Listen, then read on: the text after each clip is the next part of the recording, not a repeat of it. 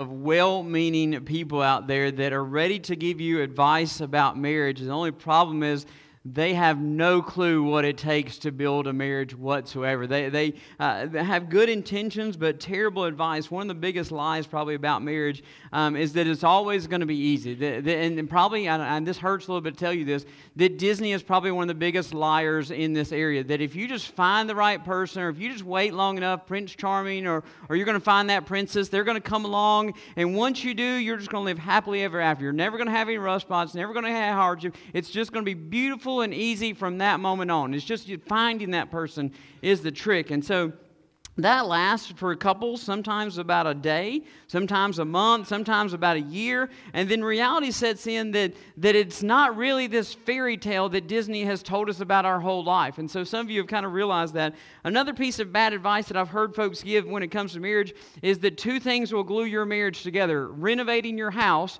and getting kids involved, okay? So I'm going to tell you that they will tell you that if you renovate your house, you'll have new space and everything will be new, it'll be great, except it'll be the worst thing for your marriage ever. And the other thing is, if you add pets or kids to it, it'll make everything better. That you'll have this kind of common thing, and kind of like they showed in the video, that your love for this little pet or this little beautiful baby girl or boy, it's just going to overwhelm you so much you won't fight about anything ever again, right? You won't have any more troubles, you won't have any more fights. And if you're a parent, you know that is the very furthest thing from the truth. I know lots of couples that maybe are staying together for the kids, but that doesn't mean they have a great marriage or a good marriage. The last lie that I'll probably share with you that I think our society kind of puts out there is that you and your spouse are the only ones that don't have a perfect marriage. That everybody sitting around you right now, and everybody that you know at work, and everybody that you see anywhere else, and even your pastor sitting up around, we all have a perfect marriage. The only one that doesn't is you. All right? And so we kind of put this idea that every marriage is beautiful and every marriage is perfect, and if you're having a hard time, you're the only one that's doing that. And the truth is, that's wrong, right? That every marriage has a rough spot. Every marriage has its difficulties, and every marriage, even as great as they may be, they've got some room for improvement. They can be just a little bit better. And so I think part of our problem in our society is that we so often turn to imperfect people for marital advice instead of turning to the perfect God who created marriage and gave us perfect advice for that. So this morning, we're going to talk about building a better marriage through the book of Proverbs, and we're going to turn to God and His design. And so we're going to read Proverbs 24, verse 3 and 4, and then we're going to be looking at a whole lot of other Proverbs as we go through our time together. But I want you to understand that this is not marital advice from Michael Rakes. This is not the perfect pastor Michael Rakes telling you he's got the perfect marriage and here's how you do it. This is God's word telling you that if you want to build a better marriage, these are ways to do it. All right? So we're going to read Proverbs chapter 24, and verses 3 and 4. And then we'll continue on there. But Proverbs 24, verse 3 and 4 says this: "A house is built by wisdom, and it is established by understanding. By knowledge the rooms are filled with every precious and beautiful treasure." Let's pray together. God, we thank you so much for today. We thank you for who you are. And God, we thank you that we can stand and we can sing that you are holy, holy, holy. And God, in that recognition of praying that and singing that, God, we know that you are and we are not. And so, God, we thank you that you gave your Son. We thank you that you gave us a path back to you. And all the times that we were everything but holy. God, even in these moments when we were here reading your word and worshiping you, and God, we are still not holy because it's who we are. And so, God, I thank you that we can stand and we can sing through the sacrifice of your Son, that we can stand and we can sing and we can rejoice in the fact that you are holy and you are making us that way, and you see us that way even though we are not, because of what your Son did for us. And so, God, I thank you for the men and women who are gathered in this room, that are gathered online, God, to hear your words of wisdom today. God, I pray that these aren't just words of wisdom that we will just read and pass over and we won't put any second thought to them. God, I am praying this morning, God, that you will use your word in a mighty way, God, to change marriages, to grow marriages, and to fix families, God, that may be just on the brink of falling apart. God, I pray that today be the turning point for them. God, that your word is powerful and it's active and it's living. And so, God, I'm praying that it's effective in our lives today. Father, in Christ's name we pray. Amen. For many of you, you know that my dad I grew up doing construction. My dad owned a construction company pretty much my whole life. And so I started really young being on construction sites and driving around and looking at different houses. And so there were times that we would drive up to a house and it was very early in the process. Like it would just have a skeleton of a wall, all right? And then there were other times we'd drive up to a house and it would be like almost ready to move in. It just needed a few little final touch-up points, all right? And so as I was driving around with Dad and at this young age, I began to kind of pick up on these patterns. And I was really young, that you'd see 3 or 4 guys working on this house, and then you'd drive across town and you'd see like 4 or 5 guys working on this house doing something completely different. And I began to try to figure out in my young mind, how did all this work? Like, how are these guys over here doing this thing, and then these are different people over here doing something different, and you establish something that is livable, all right? Now, you got to understand where I'm coming from when I'm asking this question. Again, like I said, I'm little, but my only building experience at that time physically was me trying to build forts either in my house or in my backyard with my friends that lived down the road, right? And if you have boys, you know this, that they're going to build forts. But they don't have any kind of thought in building the fort. They're just going to get materials and do it, right? And I built several forts that lasted about 30 seconds, right? And we built several forts. And so it kind of baffled me as a kid is, how do you get all these people at all these different times doing all this different stuff and you get something that lasts for a long time? And that people actually not only want to live in, but feel safe to live in. Like, how does that work? And so I asked my dad, I'm like, Dad, how does all this work? Like, how do you get all these different people to do all this different stuff at all this different time and wind up with something that's safe for someone to live in? And then he showed me the secret of the blueprints. Okay, that's the behind-the-scenes stuff that I didn't know anything about. He showed me the secret of the blueprints. Some of you know blueprints. Some of you have never seen a blueprint. But what he showed me was he showed me this huge packet, this rolled up, and he unrolled it all, and he said long before anybody ever built this house, and long before anybody ever started building anything on this house, somebody sat down and they drew out this very detailed plan of everything about this house. He said this little plan, or this big plan, shows where every wall is supposed to be. It shows where every door is supposed to be. It tells me which way the doors are going to open. It shows me where every window is going to be. It shows me which way I'm supposed to run wires, which way the air is going to flow. It shows me everything, how steep the roof is going to be. Everything about this house is in this plan right here. And all of us can work together because we're all working on the same plan. And if we have the same plan, we all start with the same plan, and we're all intentional about following the same plan, then it doesn't matter who's doing or what's doing it, it's all going to work together because we have a common plan, all right? And so I began to realize, even at a young age, that if you're going to have a house that is stable, if you're going to have a house that's livable, you've got to start with a plan, and you have to build according to that plan. And that's exactly what the verses that we read kind of show us. In Proverbs chapter 24, verse 3, they kind of point that out pretty clearly. It says simply this, that if you're going to build, you start with a plan, and you follow that plan. It says this, a house is built by wisdom and is established by understanding. When it's built by wisdom, it means that there's thought and there's intentionality in building this building. Now, you don't just put a board here and you don't just put a board there. You don't just run wires this way and that way and hope somehow at the end that they come back together. Right? You don't build that way. You build with this plan and this intention of this is what we're going to end up with, and this is what we got to do to get to where we're going to end up. Otherwise, you just wind up with this kind of hodgepodge of crazy stuff's going on. And so you start with this plan, and then you intentionally follow this plan, and that's how you get something that's established. And by established, the other way to translate established there means that it's firm. It's solid. It's stable, right? It can withstand storms. When the wind blows, this house isn't going to fall over because it's established. When there's a big storm that comes, it's going to be there. It's established. You don't have to worry about falling over or falling down. And see, part of our problem is that we don't focus on that part of the building. Too many of us focus on the second part. We focus on verse 4. Let's just fill it up with all the treasures. Okay? In verse 4 it says that by knowledge the rooms are filled with every precious and beautiful treasure. See, so many of us, we just look for the treasures and the beautiful stuff, and we forget we need to take care of the surroundings. We need to make sure that our structure is safe. None of us would take all of our most precious, prized possessions and put them in a building that you thought honestly could blow over or fall over at any time. You wouldn't do that. If you've got something that's precious, you put it in something that's protected, something that's going to be solid, and something that's going to be firm. And so if we're going to build a house that way, then we got to make sure that we're establishing it that way. And I want you to imagine for just a minute This is the way my mind works. So play make-believe with me for just a minute. I want you to imagine if you bought everything you needed to establish a house, to build a house, okay? So buy everything, go to Lowe's, maybe have them delivered, have it all delivered. You've got this plot of land, and I want you to deliver everything to this plot of land. All right, so everybody's with me. And then you're going to invite 60 to 90 people. That's about what it takes to build a house. So you got all this stuff in the middle of this wide open field. You're going to invite 60 to 90 people, and you're going to say, all right, here it is, go to work. All right? You're not going to give them any plan. You're not going to give them instructions. You're just saying, all right, here's all the stuff you need. Do it.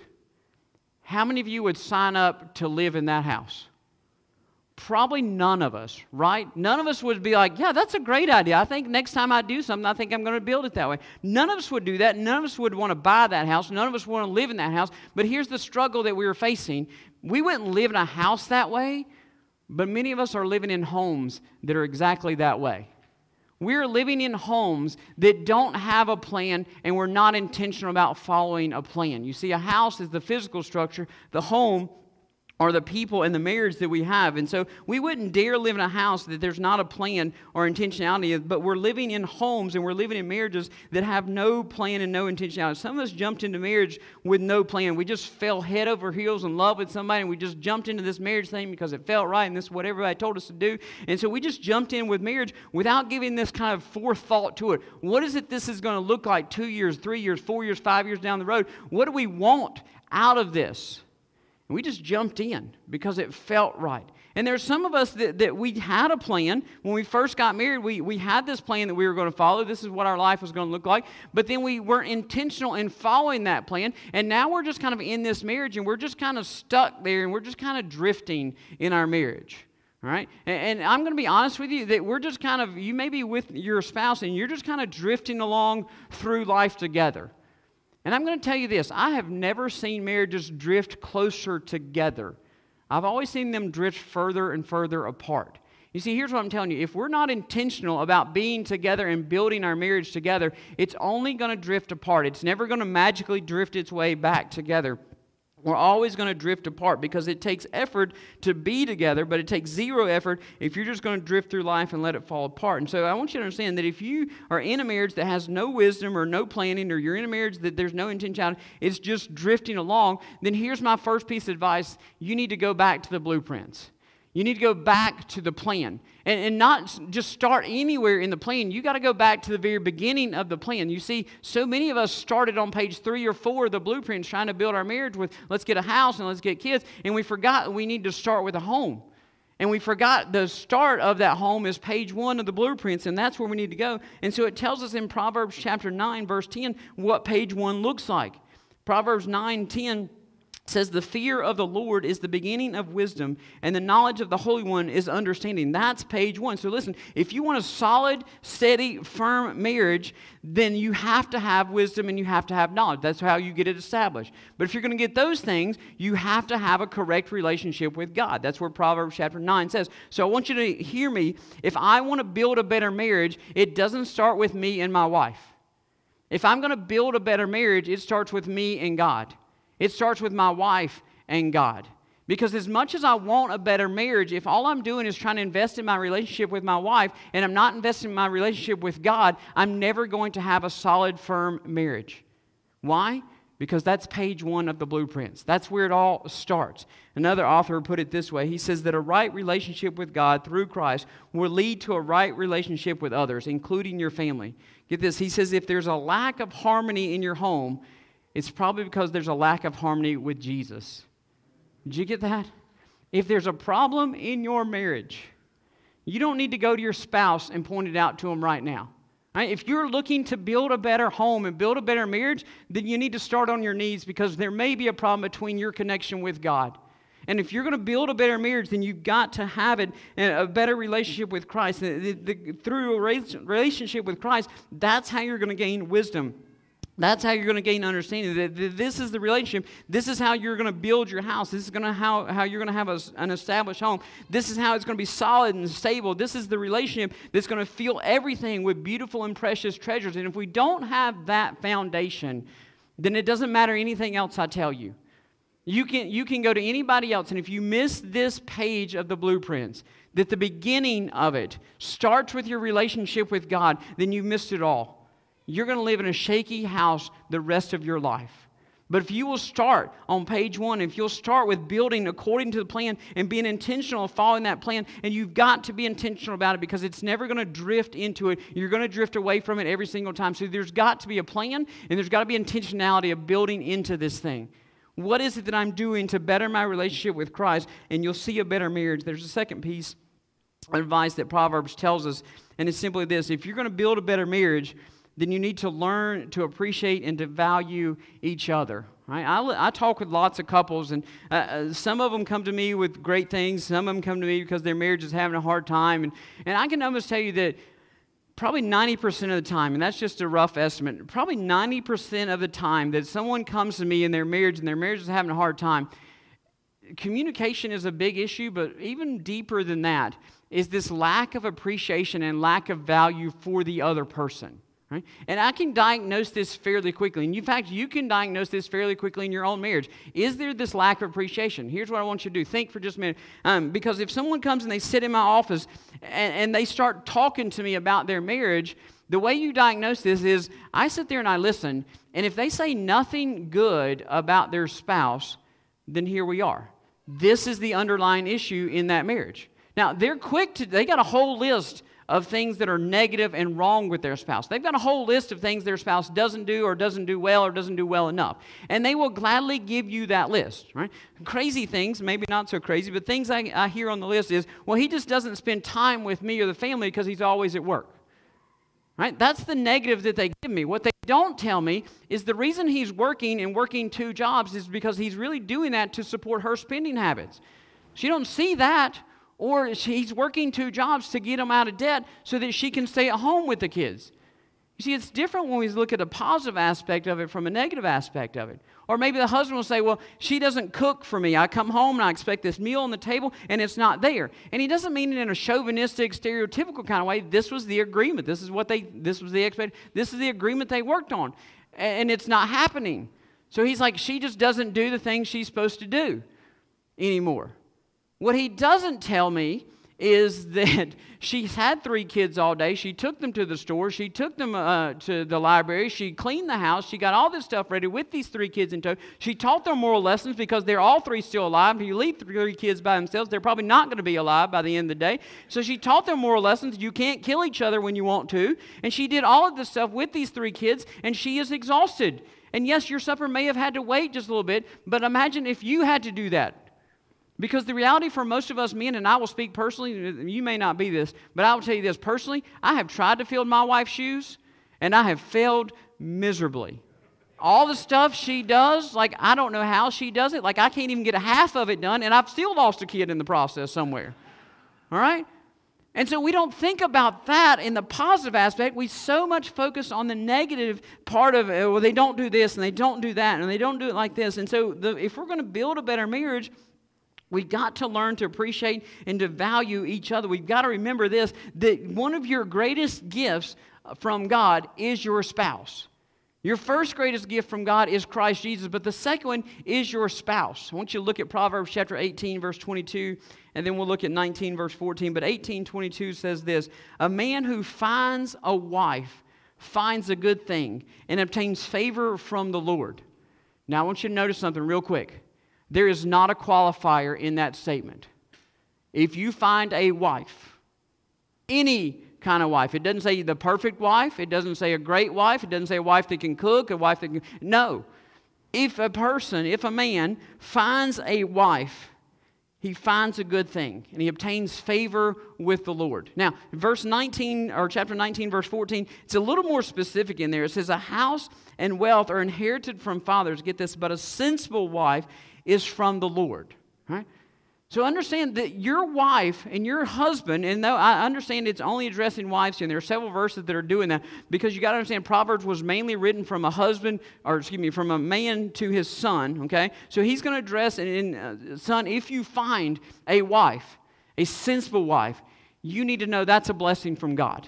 You need to understand and appreciate what God has given you. And see, the problem is that we focus so much on the negatives that we don't stop and appreciate and value each other for what the other one brings to the table. For husbands, you don't appreciate what your wife brings to the table. For wives, we don't appreciate what our husbands, or wives, we don't appreciate what your husband brings to the table. Make sure I get all that right.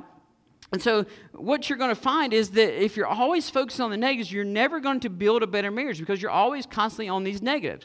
And so stop and think for just a moment, this person that God has sent into my life, they're here for a reason and they're here for my good, because everything that God does is for His glory and for your good. Everything. So every spouse is for your good. Understand that. And so if you're wanting to build a better marriage, let me give you 2 things to do. And these are very practical things. Number 1, every single night, before you go to sleep, you stop and you thank God for the spouse that you have. Every night. Every night. Stop and thank God. Why? Because He's the one that gave you that gift. He's the one that gave you that spouse. And so if you will do that, nothing else but just simply pray every single night, God, thank you for my spouse. I can't make guarantees, but here's one I will almost do. You will see your marriage build better if you will do that single prayer every single night. Here's another step you can do. This week, I want you to make a list of everything that your spouse does. All right? Now, some of you are like, well, that's going to be a very short list, Michael. Wrong. All right? Go back to the focus on the positive here. All right? Here's what I want you to do. Because if you're sitting here and you're thinking, well, that's going to be a very short list, you're not really thinking this through. Because I guarantee you there's things that your spouse does, your husband or your wife does, that you don't even think about. Right? There's all kinds of magical stuff that happens in our house. Right? It happens in your house too. For example, this afternoon, I'm going to take this shirt off and I'm going to throw it in a laundry hamper. Magically, it's going to get through a washing machine and through a dryer, and it's going to magically show back up, right? But not dirty, it's going to show back up clean. The dishes that somebody ate on last night are magically, they were put in a sink dirty, but magically they showed up in a cabinet washed and clean the next day, right? Am I the only one that has magic in my house like this? We have magic in our house that this kind of stuff just happens. There's a magical bank account that money just shows up in. Somebody spends it and they get it down and then magically it just shows up. Can I share with you? There's no magic in your house. That's somebody else doing it. All right? So we need to, when you make this list of things that your spouse is doing, think of all those magical things that you're not doing that just magically happen. There's not little elves that come in the middle of the night and do this in your house. I promise you. Okay? This is your spouse doing those things. So this week, I want you to make a list of all those magical things that happen in your house. And some of them, you don't even have to be the man. Like, you know your wife is keeping your 3 kids alive. You know your wife is, make that list, add that to the list, right? And so add all this stuff to a list for a week. And then take it a step further. At the end of the week, you have this nice long list of stuff that your spouse did that made your life easier because you didn't have to do it. Now let's put a value to it. I want you to think if you had to hire somebody to do all the stuff that was on that list, all right, what would you come up with? I got my eyes open several years ago. My wife and I were confronted by a guy who was trying to sell us life insurance. A very good friend of ours. He wasn't pushy or anything like that. And so we kind of talked like, hey, Michael needs more life insurance because he works, and my wife stays at home with our 3 kids. And he's like, but no, you need to understand. If something were to happen to you, what would it cost him to hire somebody to do all the stuff that you were doing? And suddenly when he said that, I began to think, wow, maybe my wife needs a whole lot more life insurance than I do, right? Although she put a bigger policy on me, so this is if anything happens to me, just know, all right? I'm apparently quite replaceable, but she is not, all right? So just understand, make out this list and then kind of attach this value to it. If you had to hire somebody to do all the stuff that your spouse does, my guess is that we're going to learn to appreciate what our spouse does. Let me give you another verse, and a very beautiful verse that kind of ties this topic, this one point together. It's Proverbs chapter 12, verse 4. And says this, a capable wife is her husband's crown, but a wife who causes shame is like rottenness in his bones. Right? So wife and husbands, this may sound very odd. Wives, I am telling you through Scripture that you need to be a trophy wife. Husbands, you need a trophy wife, and you need to treat your wife like she is a trophy wife, right? We just need to define that a little better before you go out and be like, Pastor Michael said I need a trophy wife, right? You have one, you just need to understand. So listen, let me explain what I mean. Think about it for a moment. What does a trophy and a crown do? Right? A trophy and a crown, both of them, he's going to use crown, I'm going to use trophy because that's the terminology we use. We don't talk about crown wives, we talk about trophy wives. Anyway, so I want you to think about what they do. They give honor and dignity to their owner. They set their owner apart. Whoever it is, the king, honestly, is a person like anybody else. But the king, when he sets the crown, when the crown is set on their head, they're set apart as something special. There's something about this person. There's honor, there's dignity. This person is special in a way that nobody else is. And so the crown sets the king apart, and the crown shows everybody this person is special, and they deserve your respect. They deserve your honor. They deserve your attention. They've done something great. People don't win trophies for just showing up. Well, I guess they do nowadays, but in good days, they don't just win a trophy for showing up. You win a trophy because you accomplished something, and you deserve people's attention. A trophy's job and a crown's job is to show off the greatness of the person who deserved it or earned it. That's what a trophy does. That's what a crown does. So listen to me, wives. That's what you're supposed to do according to Scripture. You're the one that's supposed to show off the greatness of your husband. You're the one that's supposed to show the dignity and honor to the husband. Your job, wives, is to be the crown and show people, draw attention to your husband. Not in a bad way, not in the way that you're drawing shame and rotting in his bones, but so that when people see your husband, they're like, wow, he's something special. But can I tell you why wives aren't doing that? And maybe not all wives. Maybe I should qualify this a little bit. You know, part of the reason our wives are not our crowns and our trophies is because we didn't treat them that way. You see, here's the advice to the men, and I'm gonna come on this side because it's a little safer over here. I don't know why. I don't know. It's just I'm walking. This is the man side, and all of a sudden, here's what I need to tell you. If you have a crown or you have a trophy, you don't treat it like the rest of your clothes, okay? I don't throw my crown. I don't have a crown, but if I did, you don't throw a crown in the dirty clothes hamper and then leave it laying on the floor and gets run over. You don't do that with a crown. You don't do that with a trophy. You know what you do with those things? That you realize the value of that metal that is there. You see, crowns and trophies, they're made of something precious. They're made of something unique. They're made of something that's rare. And so you realize the value of that, and so you make sure that it's in a special place, that it's taken care of. You shine it up. You polish it. You make sure it's neat and shiny. You take care of the precious, rare materials, and you protect it, and you care for it. And so you do all that because when someone sees it, you don't want them to see this crown that's been thrown off to the side and treated like a pair of old sneakers. But don't we treat our wives that way sometimes? Listen, if you want a trophy wife, then you got to treat her like a trophy that she is. If you want your wife to be the crown on her husband's head, then you got to treat her like the crown. Protect her, care for her, polish her, shine her up, make sure that she is getting all the attention that she needs. That's what a trophy does. That's what a crown does. You have to polish those. And so wives, be the trophy wife, but husbands, treat her like the trophy that she is. And I know what some of you are thinking. You're like, Pastor Michael, you just don't know my husband. You don't know my wife. They're different. I hear that all the time too. They're different. They're just not like other wives or other husbands. And you're probably right. I probably don't know them, and they're probably not like other ones. Praise the Lord, they probably aren't like other ones, all right? But I'm going to tell you this, that if you're going to build a better marriage, you got to stop the comparisons, okay? Because did you notice what I said? They're not a good husband, they're not a good wife, they're not like other people. You see, social media has done a lot for us over the last several years. It's helped us connect in ways that we haven't been able to connect before. It's helped us stream services in ways that we didn't see imaginable, we didn't think we were going to have to do several years ago. But one thing that social media has done in a negative light, it has reinforced these false realities that people live in. There are picture-perfect families on everybody's Facebook or Instagram. There are picture-perfect families this is what a family looks like, and it's beautiful, and everybody's smiling. The kids are all dressed up, and they're all got their shirt tails tucked in, their right shoes on, and we forget that if you saw that same family some other time, they don't look like that. But that's the pictures we see all over social media. And then we begin to realize, and we begin to think, well, it's not just their families that are that way, their spouse is that way. Somebody will post what their husband did for them. And that's not a bad thing. It's good. Post that. Brag about it. Be the crown. Post that. But we get into a negative mindset when we're like, well, if my wife was more like that wife, if my wife looked like that, then I wouldn't have a problem treating her like a trophy wife. If my husband was more like that husband and did those things, then I wouldn't have a problem being a crown for him.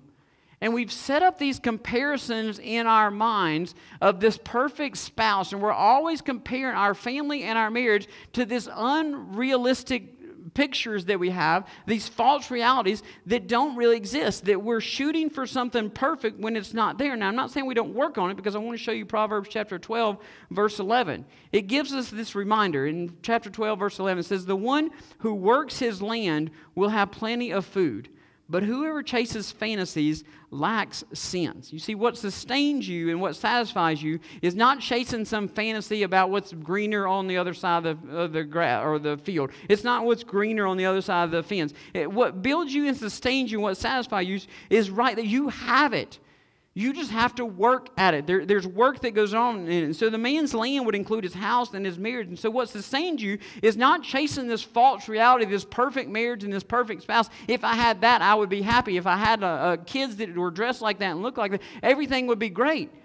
You know what you're doing? You're chasing a false reality. You're chasing a fantasy instead of working your own land, instead of working what's going to supply you and satisfy your own marriage. And so listen, if we're too busy chasing these false realities, these false fantasies, we got to stop the comparison. We got to say, hey, that's not true all the time. Nobody looks like that all the time. Nobody acts like that all the time. Stop this comparison. Well, if they were just like this, then I could be better. How about you just work the land that God gave you? Work on your own family instead of trying to match up to somebody else's. Set your own standard so that you become the perfect family instead of chasing somebody else's standard so that you think that you have to meet their standard. Work your own land instead of focusing on somebody else. And the fourth thing is that if we're going to build a better marriage, this sounds so simple, that we got to build each other up and not tear each other down. And that sounds so simple. But we'll go back to what I talked about earlier, the negative ideas. You see in Proverbs chapter 14, again, it's talking about the woman, but it could be the same as the man. And in verse 14, or chapter 14, verse 1, it says, "Every wise woman builds her house, but a foolish one tears it down with her own hands." It doesn't say he lets somebody else tears it down. It doesn't say let somebody else take over. She destroys it with her own hands. I mean, she is active in the process of destroying her own home, destroying her own house. And so, listen, this is something that I ask couples to do all the time. If you are in a situation, you are either building or tearing down.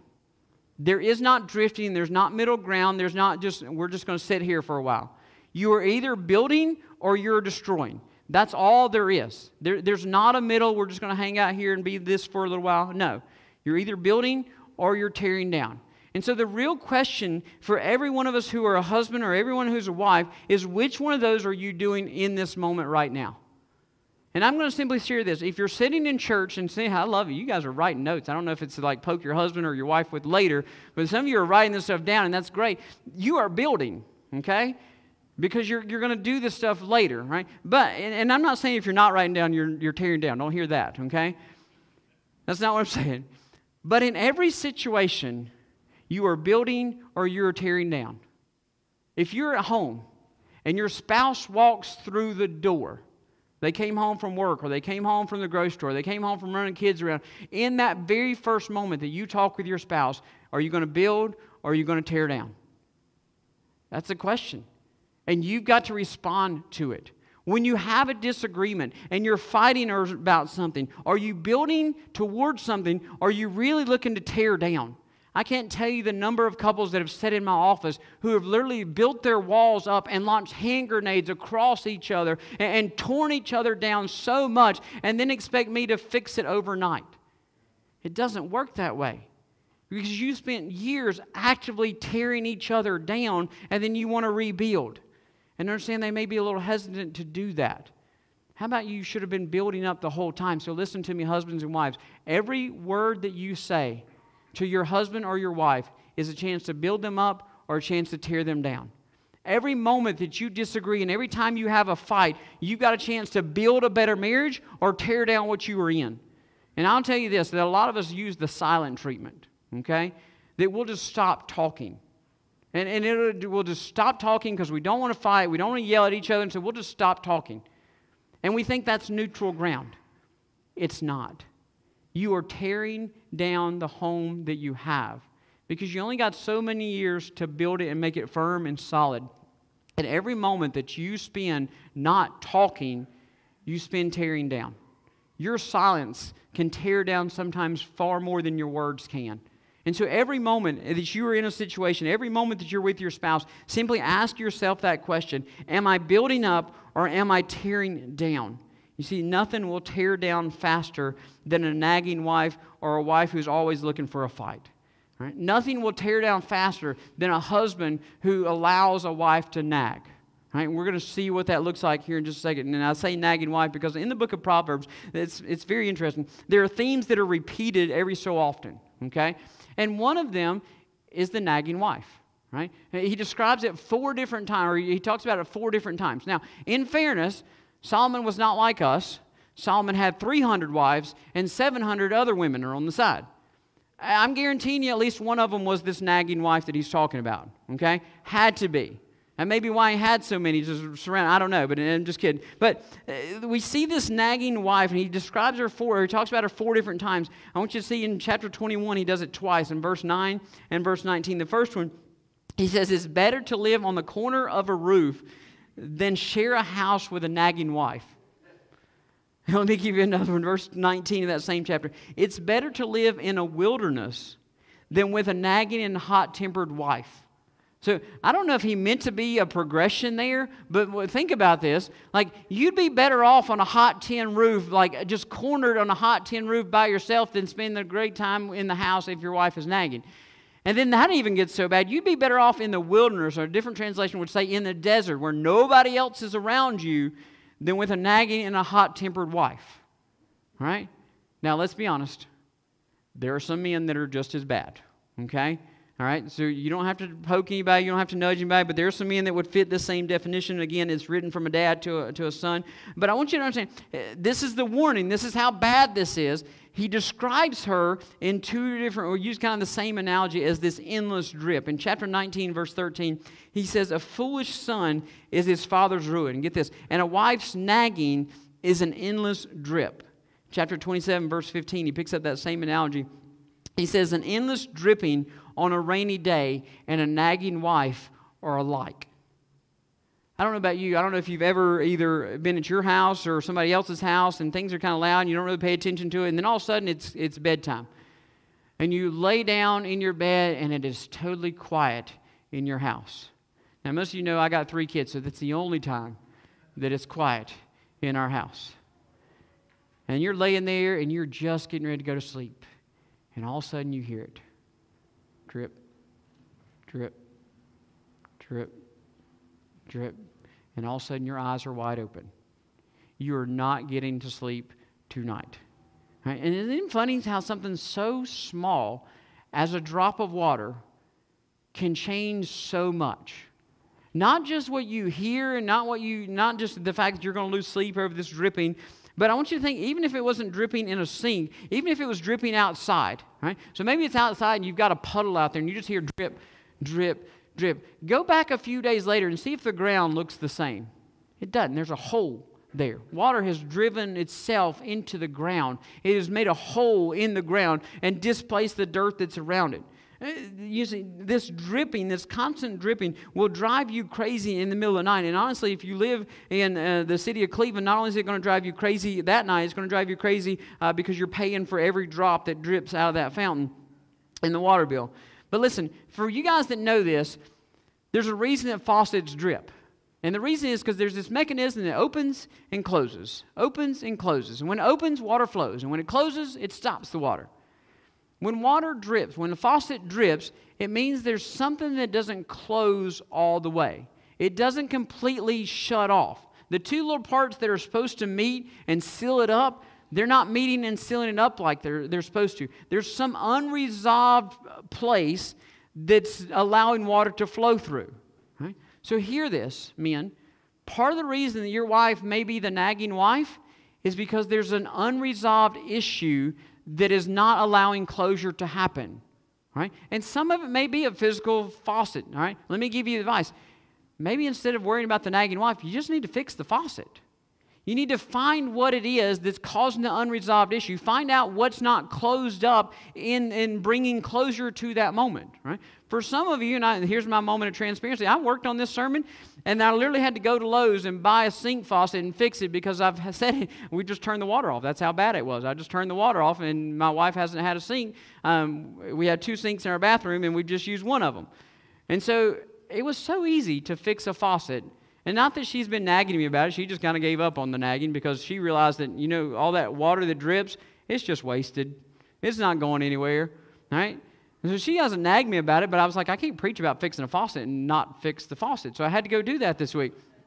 But here's what it took me very little time to do that. Husbands, let's be honest. There are some things that your wife is asking you to do that if you just did it, it would be so simple and so easy. And guess what? When you do it, it brings the 2 parts together and there's closure and that issue is resolved and it stops the dripping. It closes the faucet and it fixes it. Right? Now, not everything is that simple. Some things are more complex. But if you don't close the mechanism, if you don't fix the faucet, if you don't allow that unresolved issue to be resolved, then this is what you have to live with. And guess what? You chose to live with it. All right? Because you didn't take the time to resolve the conflict or fix the faucet. You didn't fix the mechanism. You just kept letting it drip and drip and drip. All right? Which means you just kept wasting time and energy and effort in nothing. Right? So husbands, sometimes we got to fix the faucet, but wives, you're not getting out of this as well. Sometimes your husband has fixed the faucet and you just want to keep dripping, so you went over there and you pried it open because you just want to keep dripping. All right? Because it wasn't that, it was something else and something else and something else. Listen, deal with that faucet and then move on to another one. All right? You can't keep dripping the water. And so wives realize that if you're the one that's dripping, even when your husband has resolved the issue and you keep dripping, you're the one tearing down. And guess what? In those days, they didn't talk about a faucet that was dripping in the sink. They talked about water that ran off the roof of the house. And if you constantly let water run off the roof of your house, you're tearing down the foundation of your house. So listen to me, wives. Even though the husbands need to fix the fountain or the faucets, wives, if you are the constant drip, then what you're doing is you are tearing down from the foundation of your home. All right? One last piece of advice that I'll give you, and we'll finish with this, is that simply don't let stuff get in the way of your marriage. There was a beautiful song several years ago, a long time ago, in the early 90s. Some of you may know it. Doug Stone had this song called Little Houses. And the chorus of the song simply says this: "But we know that love grows best in little houses, with fewer walls to separate, where you eat and sleep so close together, you can't help but to communicate." Right? This echoes what Proverbs chapter 15 and Proverbs chapter 17 say. Proverbs 15, verse 16 and 17 says this. It says, "Better to live with the fear of the Lord than with great treasures, with turmoil." All right? I like that verse. That verse is easy for me. I'm going to have a hard time with verse 17. Some of you guys that know me personally, you're going to see this. This is a hard verse for me. Verse 17. "Better a meal with vegetables where there is love than with a fattened ox with hatred." All right?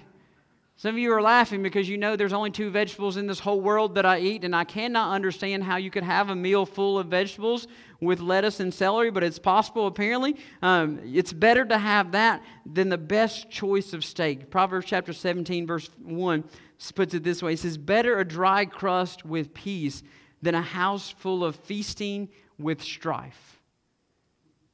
Let that set in for a moment. You would be better off eating bread that is stale and vegetables than the most choice cut of meat that is out there. You'd be better off eating bread that honestly may even have a little mold on the edge of it and vegetables in a house that's full of love and peace than a huge feast that is constantly there of all the best choices and meat that you could ever have. This is where I have a hard time with the Bible, all right? Just because this is where but understand, this house, it doesn't matter what you put in it. It is full of strife and hatred. This house understands that sometimes love grows best when stuff doesn't get in the way.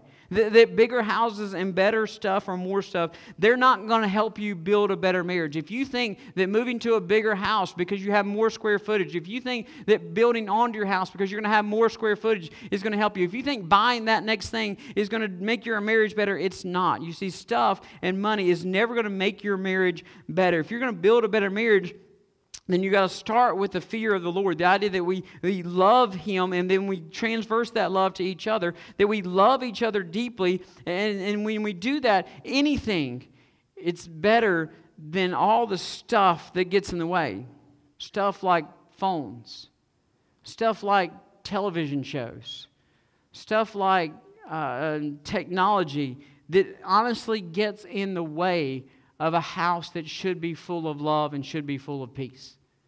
Let me give this last piece of advice, and this is just the practicality of these verses that we let stuff get in our way. Husbands and wives, you will spend a lot of time together, all right? And I know I'm not the only one guilty of this, because I tell folks all the time, I talk with folks all the time, you'll sit next to each other on a couch or maybe in your bed, and both of you will be sitting there just like this. You're watching something, you're checking something, you're playing something.